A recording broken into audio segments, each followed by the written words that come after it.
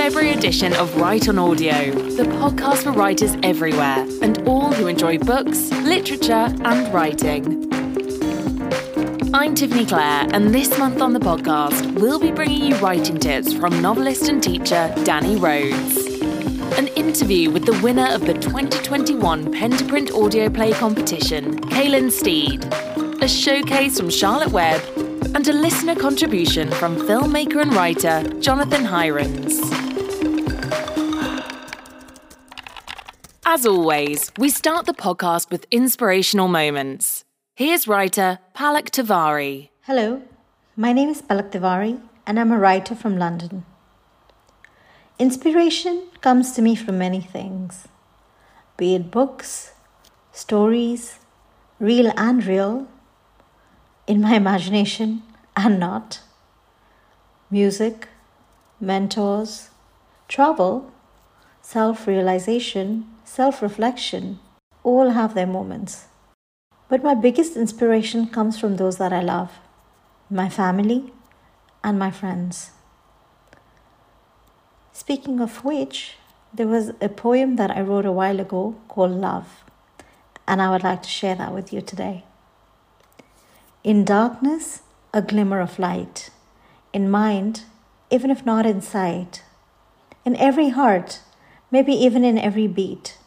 At every corner and every street, there is love, there is love. His flower and her ring, the music and life that makes you sing. A smile to cherish, a tear to perish. That is love, that is love. Holding grandmama's hand, hanging onto papa's shoulders rather than stand. Mama's touch on the forehead. Sister's bonhomie, where all worries are shed. It is love, it is love. A friend's shoulder to lean on, sitting alone in the lawn. A finger to lead you, matters not when, where, how or who. All is love, all is love. And here's an inspirational moment from Write On's Ethna Cullen. My first novel was called The Ogress of Reading, and it was about a woman who was a real person from our history who committed the most dreadful crimes. She was what they used to call in Victorian times a baby farmer. And what she would do is she'd take in other people's children. Sometimes she'd accept a fee for taking them and adopting them, which was a very easy process just by filling in some paperwork. But instead of nurturing the babies and looking after them, she allowed them to die, and she quite often killed them herself by strangulation or by giving them doses of arsenic.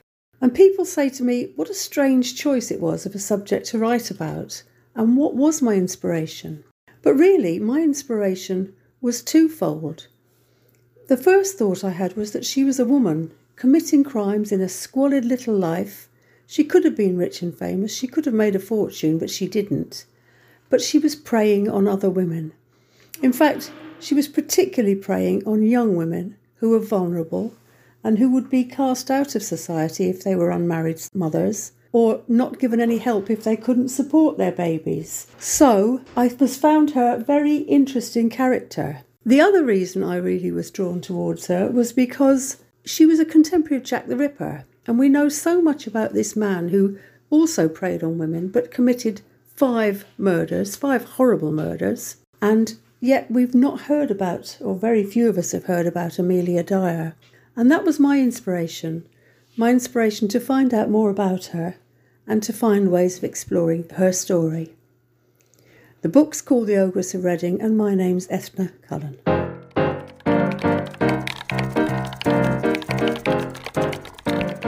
Subscribing to Write On Audio is easy and will mean that you'll be notified the moment new editions are released. Many podcast apps will deliver new editions directly to your feed. In your favourite podcast app, search for Write On Audio and then look for a button or link that says subscribe. If you're listening on Spotify, you need to choose follow to subscribe, just as you would for a musician or band. We'll print more details in the show notes for this podcast, where you will also find links to our contributors and to the online version of Write On magazine. Here's Write On editor Madeline White with her introduction to the podcast. Hello and welcome to Write On Audio, the podcast that celebrates diversity, originality and excellence in writing, for and by writers everywhere. My name's Madeline and I'm the editor of the Write On suite of publications. To me, February always feels more like the real beginning of the year, and of course Write On print and digital magazine has been out in the world for nearly a month now. I very much hope you're enjoying it, and indeed the wonderful writing and creative work we've been able to feature on the digital Write On Extra. As ever, you can find all things Write On, including a digital issue 11 at pen2print.org. A real highlight in February's podcast, for me, were Danny Rhodes' writing tips, as well as the Calleen Steed interview, both of which made me feel uplifted and inspired in my own writing. The March edition of Write On Audio will be aired towards the end of the month. We have lots of exciting content coming up, so please do subscribe by searching for Pen2Print in your favourite podcast app to hear this exciting edition. Highlights include writing tips from Bloomsbury's Fold, writing guru Lucy Van Smit, and we're featuring an interview with Vivian Archer, owner of a leading independent bookshop in London. The March listener contribution comes from indie and traditionally published novelist Richard Gould, who is commenting on some interesting statistics from the world of self-publishing. As ever, we're actively looking for new contributors to our podcast, with both the listener contributor slot and our inspirational moment open for submissions. Do check out guidance on my editor's introduction on pen2print.org and get in touch if you have fiction, non-fiction, multimedia, creative pieces or just a short inspirational moment to share. I do hope you enjoy this episode of Write On Audio and look forward to hearing from you.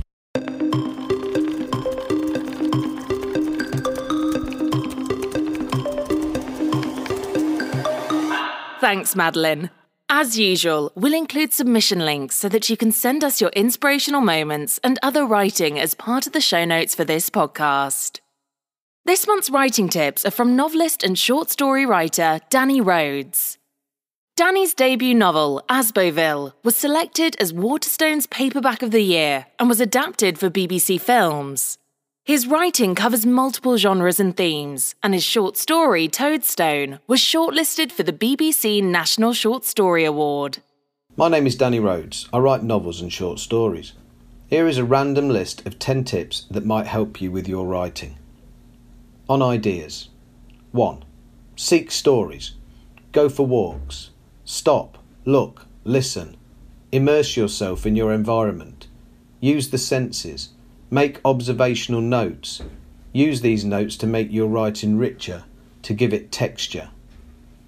Visit places of interest, or wild places, places unfamiliar to you. Visit museums. Look at the objects on display. Think about how they might fit into your stories. On developing ideas. 2. Create lists. Create noun lists as suggested by Ray Bradbury. Write an A to Z list in your notebook and populate it with nouns, the aircraft, the ants, the ambulance, the ark, etc. Go through the alphabet. Choose nouns that are personal to you and nouns that inspire. Write prose poems about these nouns and build stories from these foundations. 3. Keep hardback notebooks, notebooks that will last, notebooks you can pull down off your shelf for years to come. In that way, your ideas will last forever. On building and layering stories and novels. 4. Build in layers, one on top of the next and the next, like a painter. Follow the process of type, print, edit with a pencil, repeat. 5. Write in scenes. Write the scene that comes to you. Don't worry about starting a story or novel at the beginning. Let it grow organically. You can put your scenes in sequence later. 6. Having said that, do try to know your ending early in the process. Write the final line or paragraph if you can. Aim for resonance. then write towards that ending. 7. Make mind maps of related words. Sometimes this is called clustering. Use semantic lexical fields or sets to layer imagery and themes in your writing. On discipline. 8. Set yourself time aside each day for writing. If you're struggling with this, try getting up early before work and writing for 30 minutes over breakfast. You're fresh to write and your evening is then yours to relax in. There's no guilt for not writing if you do things that way. Or write late at night before bed. Find out what works best for you. I've adopted both of these approaches at different stages in my writing life. 9. Set targets if you're struggling with momentum. These can be daily, but weekly can be effective. A weekly target gives you the chance to have a day off or two without being too hard on yourself. You need discipline to finish writing projects, but don't be hard on yourself. On reading. 10. Writers must read. Read novels, read poetry, read essays. Develop your own voice, but let it be informed by the works of others. And read books on writing and creativity. Here are some recommendations. Ray Bradbury, Zen in the Art of Writing. A brilliant and incentivizing insight into writing and creativity, told with Bradbury's trademark joy and wonder. Stephen King, On Writing. Don't be put off by King being a horror writer. His memoir of the craft shares tips and ideas for developing your writing in a no-nonsense, easily accessible style. Surely it's worth taking some advice from one of the best-selling writers of all time. Thomas Empson, How to Write a Novel in 6 Months. A great little book full of practical strategies for completing all of those unfinished projects. Light the Dark, Writers on Creativity, Inspiration and the Artistic Process, edited by Joe Fazler. This does precisely what it says on the cover. That's my lot. Enjoy and happy writing. Thanks for those tips, Danny. We'll post a link to Danny's website where you can find out more about him and his work in our show notes. In 2021, Pen to Print ran its first ever audio play competition, and amongst a number of very high quality entries, one drama really stood out. It was called Real Boy and was written by Glasgow-based novelist and dramatist Caelan Steed. Real Boy was produced by Alternative Stories and broadcast on the podcast just before Christmas. It has since been featured on BBC Radio Scotland and received a good deal of critical acclaim. The 2022 edition of the competition is now open to entries, so we thought it would be a good time to catch up with Caelan to hear about being part of the production team that made the audio drama. The interviewer is Chris Gregory. Hi, my name is Caelan Steed and I am a writer living in Glasgow in Scotland. Real Boy was my first full-length audio play and my debut novel Home will be coming out in January 2023 with Raven Bloomsbury. It's a great honour to be asked to assist you, Miss Antonia.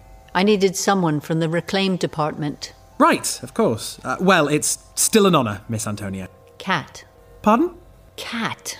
It's my name. Call me Cat. Oh, right. Thanks, Miss Cat. Your name's really Fox? Yeah, my parents really love the X-Files, you know? That old show? No.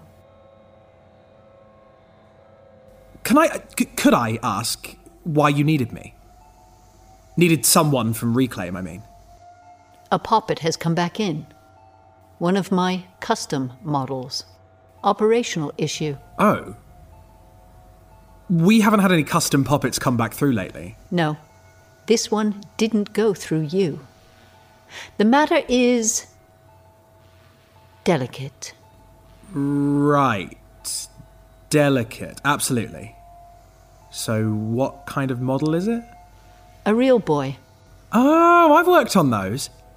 Is it a batty or a decad? A what? You know, a batty or... It's what we call the ones who either know their poppets or don't. Like, batties know and decads don't. It's like that film, you know. The old film. Don't use those terms. They're unprofessional.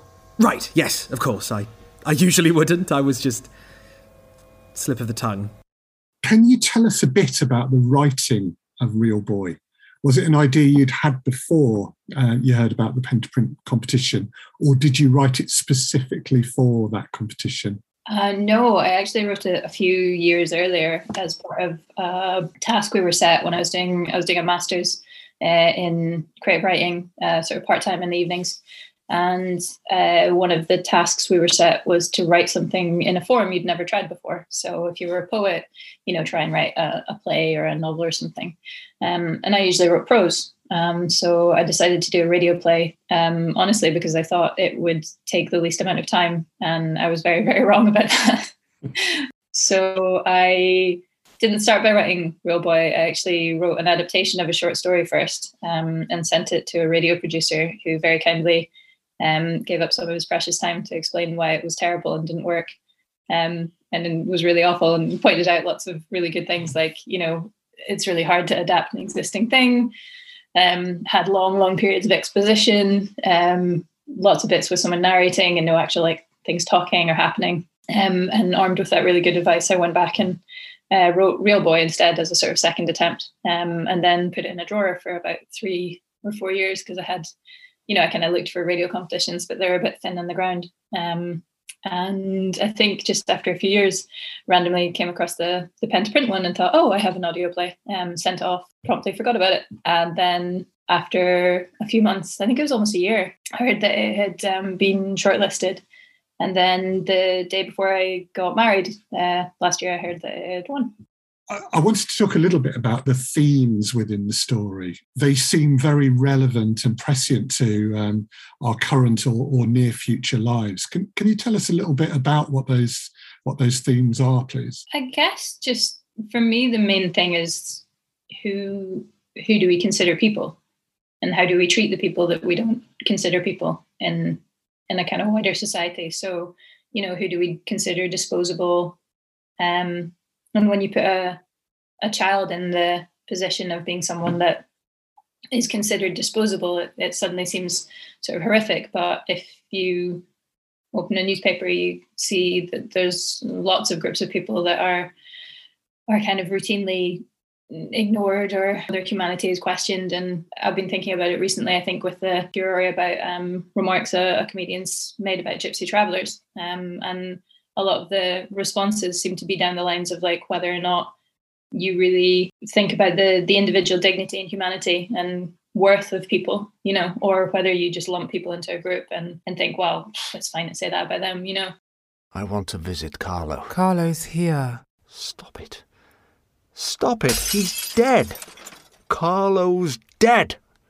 He's dead, and you have put this horrible little goblin in his place. Shh. Calm down. I want to visit my son. I want to see where they scattered his ashes. I want...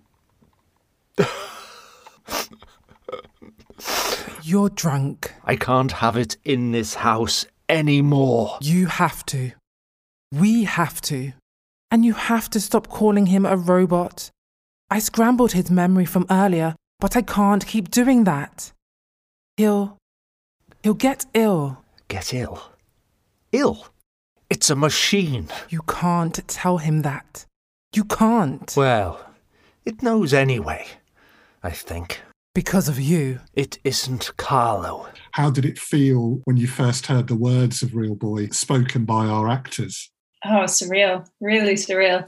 And it was odd because I was lucky that you'd invited me to be very involved in the process. So I was privileged to hear sort of early takes and things, and just kind of listening through to the actors, and they deliver the lines in different ways. And it's really interesting to hear that process. And it's funny because sometimes they say it and you're like, yes, God, that's exactly how it sounded in my head. That's perfect. And then sometimes they say it and it's not how it sounded in your head. And the initial response is like, well, no, that's wrong. They should do that differently. But then you listen again and you're like, no, actually, that's brilliant. That works perfectly. It's just that had never occurred to me. So yeah, in one way, it's really confirming. It's like something's leapt out of your brain and become embodied. And then in the other way, it's like something you've written has been completely differently interpreted. But that's also wonderful to see because it just opens you up to possibilities you hadn't considered. Real Boy's already had a couple of adventures in its life since being out there. Obviously, it got lots and lots of listeners on Alternative Stories when it came out. It's also had a number of listeners somewhere else. Can you tell us about that, please? Yeah, you made me aware of BBC Radio's upload feature, which is where you can submit stuff that you have recorded to be played on kind of your local station. The BBC Radio Scotland one, I submitted Real Boy and like a little synopsis of what it was about and a link to the Alternative Stories podcast. And I think pretty shortly, within like a couple of weeks, they got back and said, "Oh, we'd love to play like a little snippet of this on the air." And it went on the afternoon show. And they, I think a lot of the time people upload like music and things. So they seemed quite happy and surprised in a nice way to get something a bit different, and played a little snippet of it out. And lots of people that I know around Scotland who have like radio station on in the background when they're working sort of texted me and went, "Was that your name?"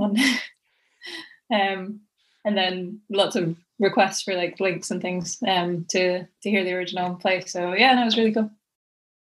And finally, Caelan, do you have any advice for writers who are planning to enter the 2022 Pen to Print audio play competition? Yes, I would strongly suggest having a listen to, if you're already a seasoned audio play writer, you can ignore all this. But if writing audio plays is new to you, I would suggest looking at the Alternative Stories kind of past episodes talking about, kind of like how to write an audio play, listening to other audio plays to see how it's done. The BBC also has a really useful website that has lots and lots of archived versions of scripts. So you can go and see like even just the technical stuff of how to format them. You can listen to old scripts and make examples of radio plays that have been on the air as well, which is a really good resource. And I would strongly recommend you kind of do your research in that area before diving in. If you are a seasoned audio play writer and you already know all this, of course, I guess my writing advice is always like, just write what you're interested in. What I was writing seemed like really weird and niche, and I wasn't sure it would make any sense or be like interesting to anyone else. But I think if you just try and write what you're interested in, then it'll find its audience. Take my hand. Don't be afraid, Carlo. We're going to have so many adventures, you and I. Such adventures and such dreams. Hold on tight. The closing date to enter the Pen to Print audio play competition is 5 p.m. on 25th of March. So if you're feeling inspired, please consider entering. We'll post a link in our show notes. This month's showcase is compiled by Charlotte Webb. Charlotte is an artist and illustrator based in Wolverhampton in the West Midlands, whose work has appeared in several books, including Poems to Get Us Through, an isolation anthology aimed at young readers. She's also worked with NHS trusts, local government organisations, and homeless charities to share her art. Here's Charlotte's showcase. Hello podcast listeners, my name's Charlotte and I'm an artist, illustrator and writer living in Wolverhampton in the West Midlands. I've been working with Pen to Print now for several months and I've been very lucky to be involved with many publications, including interviews, debates and general advice. For the month of February, I took on the role of showcase editor.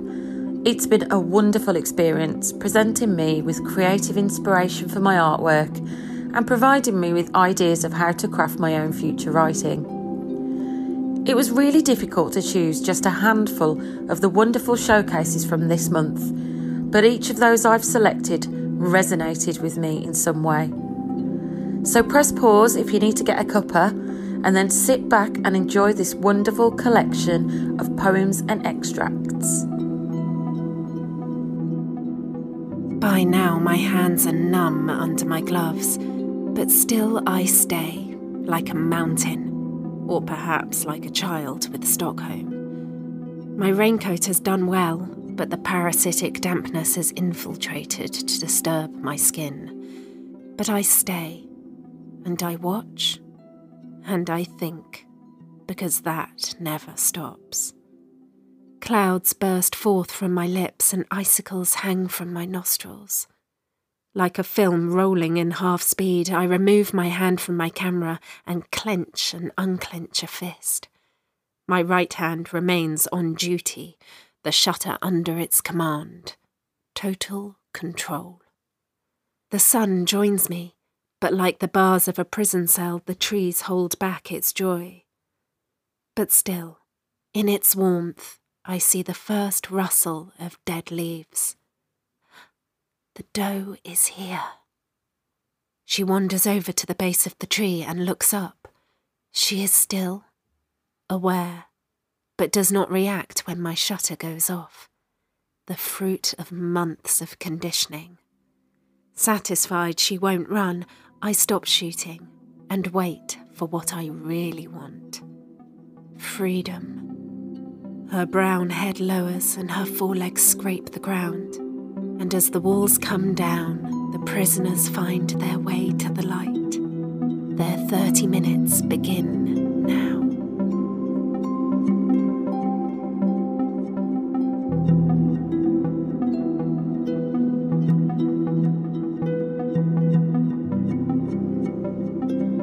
Abby turned down an alleyway and came out to a covered square. "Excuse me, can you help me? I'm looking for..." But the woman, clad in a sky blue jabella with a matching headscarf, just smiled and presented Abby with a gold-flecked red pashmina. "Shof, shof!" She pressed the scarf into Abby's hands. "Oh, no thank you. La shokran." Abby hoped her English accent didn't mangle the Moroccan Arabic too much. She had learnt how to say "no thank you" quickly. Another tourist wandered over, and the vendor left Abby alone. Casting around the souk, Abby looked for someone else willing to help. "Hello, salam. Can you help me?" Abby spoke to an elderly man who grinned toothily at her and nodded his head. "I'm looking for the Storyteller's Souk. Do you know where it is? Hakawati?" The old man continued to bob and smile. "You don't know what I just said, do you?" Abby pressed a 20 dirham note into his bony hand and gave her own nod and smile. "That was kind of you. He will eat well tonight." Abby glanced left and saw a young man pushing a food cart selling small pastries. She watched as he passed a couple down to the old man. Catching her eye, he shrugged. They were going stale. Only the best Bastilla sold here. He spoke excellent English without a trace of an accent. He made Abby jump as he sang out his wares loudly. Another clump of tourists had entered the souk. "Bastilla, 5 dirham. Fresh, hot, Bastilla." A woman in a loud, tie-dyed kaftan peered at the pastries on the food cart. "Are they vegan?" she asked. Nam, Bastillas, best in Marrakesh, 5 dirham." As the man spoke, he twisted a paper bag into a bowl shape, a small pastry nestled within. Tie-dye paid happily and ambled away. "Your English is great. Why the act?" asked Abby, intrigued despite herself. The man grinned and pulled out a packet. It was in Arabic, but the pictures told the story. A fat pigeon and a Bastilla. Tourists like to buy authentic. Abby couldn't help but grin back. She felt a twinge of guilt for the vegan, but more fool her for trusting a street vendor. "I don't suppose you can help me?" she asked. "Depends. What are you looking for?"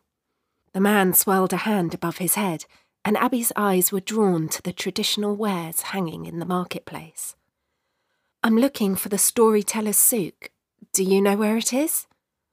Abby couldn't hide the hope in her voice. The man shook his head and began strolling away. Abby hastened to keep up. "It's a myth," he said dismissively. "An urban legend." "But that's just it. Urban legends always have a basis in fact."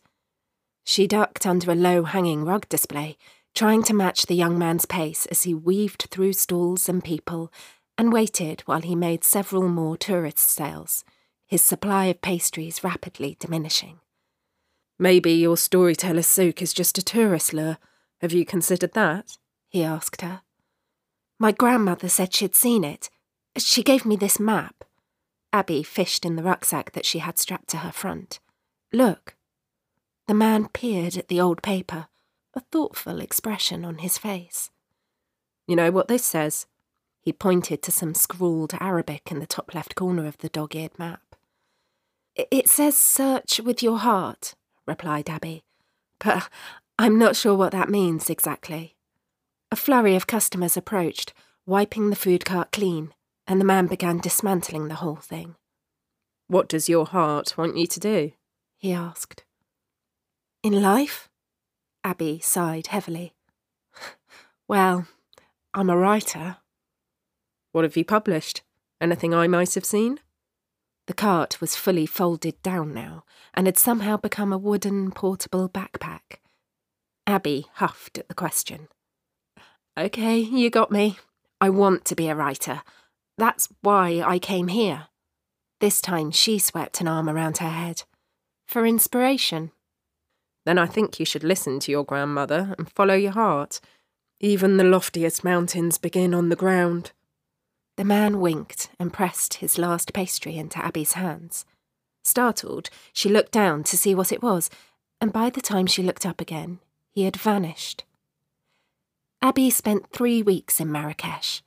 She never found the young man, but everywhere she looked, she saw little stories peppered here and there. A collection of spice-infused, colourful memories that stayed with her for the rest of her life. Along with her highly successful Moroccan storyteller book series, featuring an enigmatic young man and a lost soul. From Hate to Love by Danny Baxter.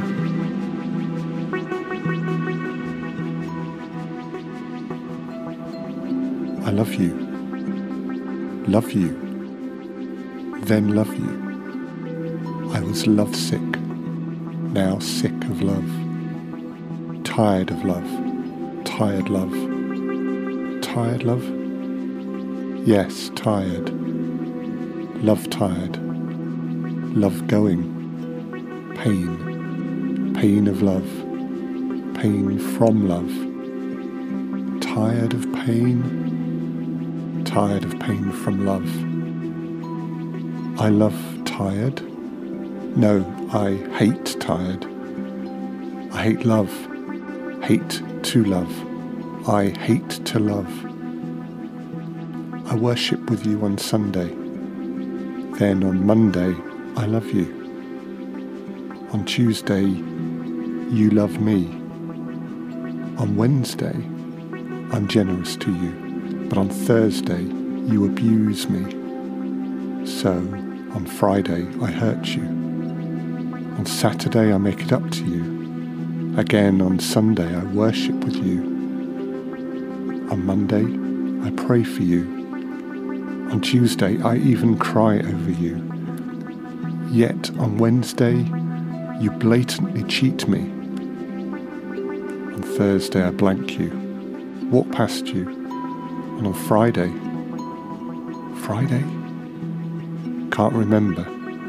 Can't remember what happened on Friday. Too tired to remember. I hate tired. Love makes me tired. I hate to love. Don't give me love. God, give me hate. Love hurts. Give me hate. I know hate. Hate is easy. What? Hate is hard? How is hate hard? On Sunday, I'll hate to worship with you because you cheated me on Wednesday. But I'll hate to be apart from you because I loved you. So I hate this more. Because I loved, I hate. What? It gets harder. How does hate get harder? When you abuse me while I love you, it hurts me and I hate that. I hate it when it hurts. But I hate it when you're hurt too because I loved you, and I hate it when my hate hurts you, so I hate myself. No, I don't hate myself. I hate my hate. It's the wrong hate. What? My hate is the wrong hate. Which hate? Now I have a headache, a pain in my head, pain, tired of pain. What? I have the wrong hate, and I have the wrong love. I hate this. I'm tired of this drain. I hate my love, and I hate my hate. Teach me the right love. Show me the right hate. Please.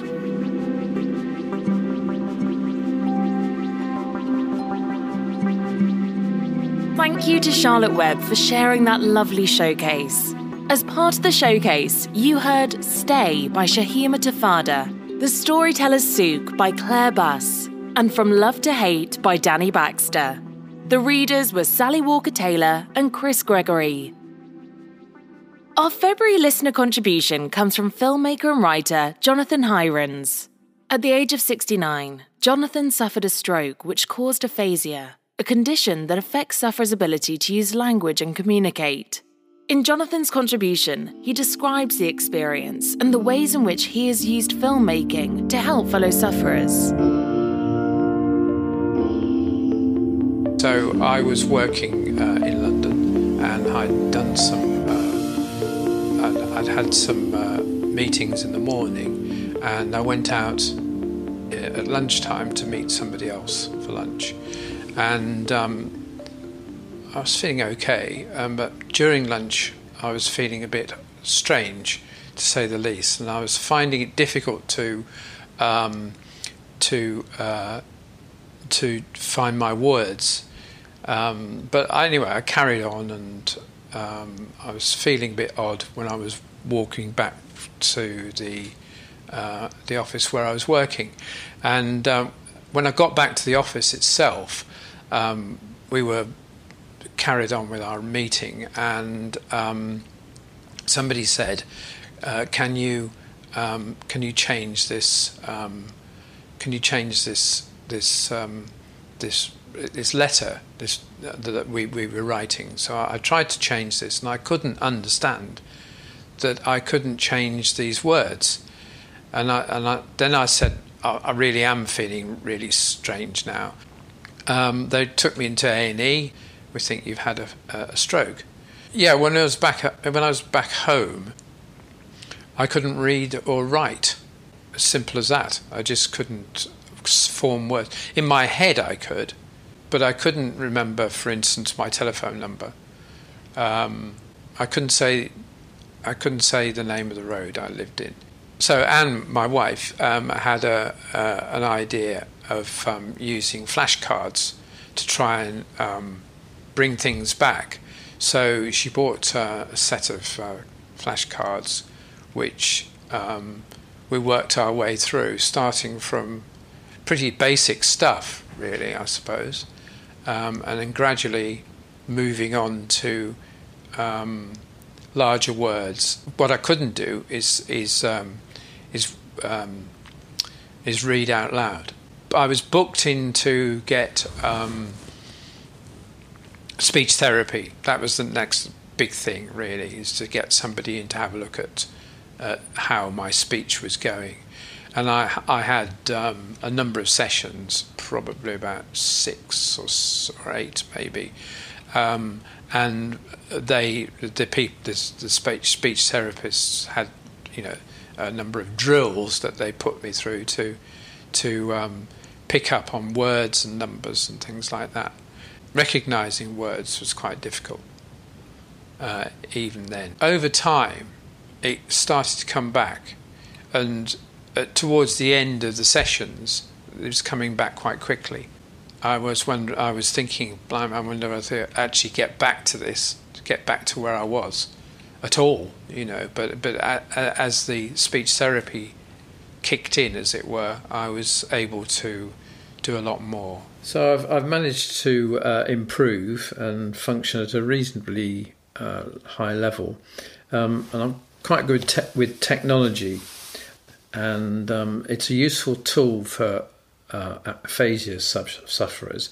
There are apps for phones and tablets that can help people improve their communication through reading and writing. And also it helps them connect with the outside world. I found a few things on the internet, flashcard apps, for instance, and also a lot of people that I know use voice to text, and that really does help with your writing. My work stopped on the day that I had a stroke. I was due to go to Madrid for a meeting for about 2 or 3 days, so that didn't happen. And then basically all that work just dried up. When I was about 11, I borrowed my uncle's cine camera, and I got the filmmaking bug. And I've always tried to incorporate filmmaking into my work, and latterly I did a lot of films for the EU around small businesses and education, and I also made a fiction short called Cast Adrift. I've moved from my working life as it was to a completely different working life, which is to do with filming, to be creative a film, particularly about this particular subject, which is aphasia. During the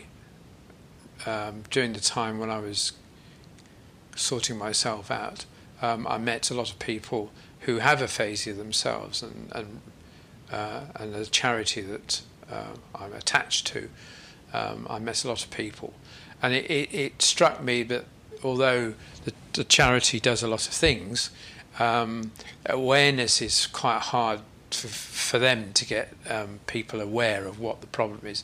If you're in it, that's fine, but if you don't know anybody that's got aphasia, you don't know what it is, and you don't know why people have a problem, and so on. So the film, I decided to do this film to try and highlight this and show people that it's not, I can most of the time talk reasonably well, so people don't think there's anything wrong with me. And I've spoken to many people with aphasia who have in the same situation, who can apparently are perfectly fine, but of course they can't read, they can't write.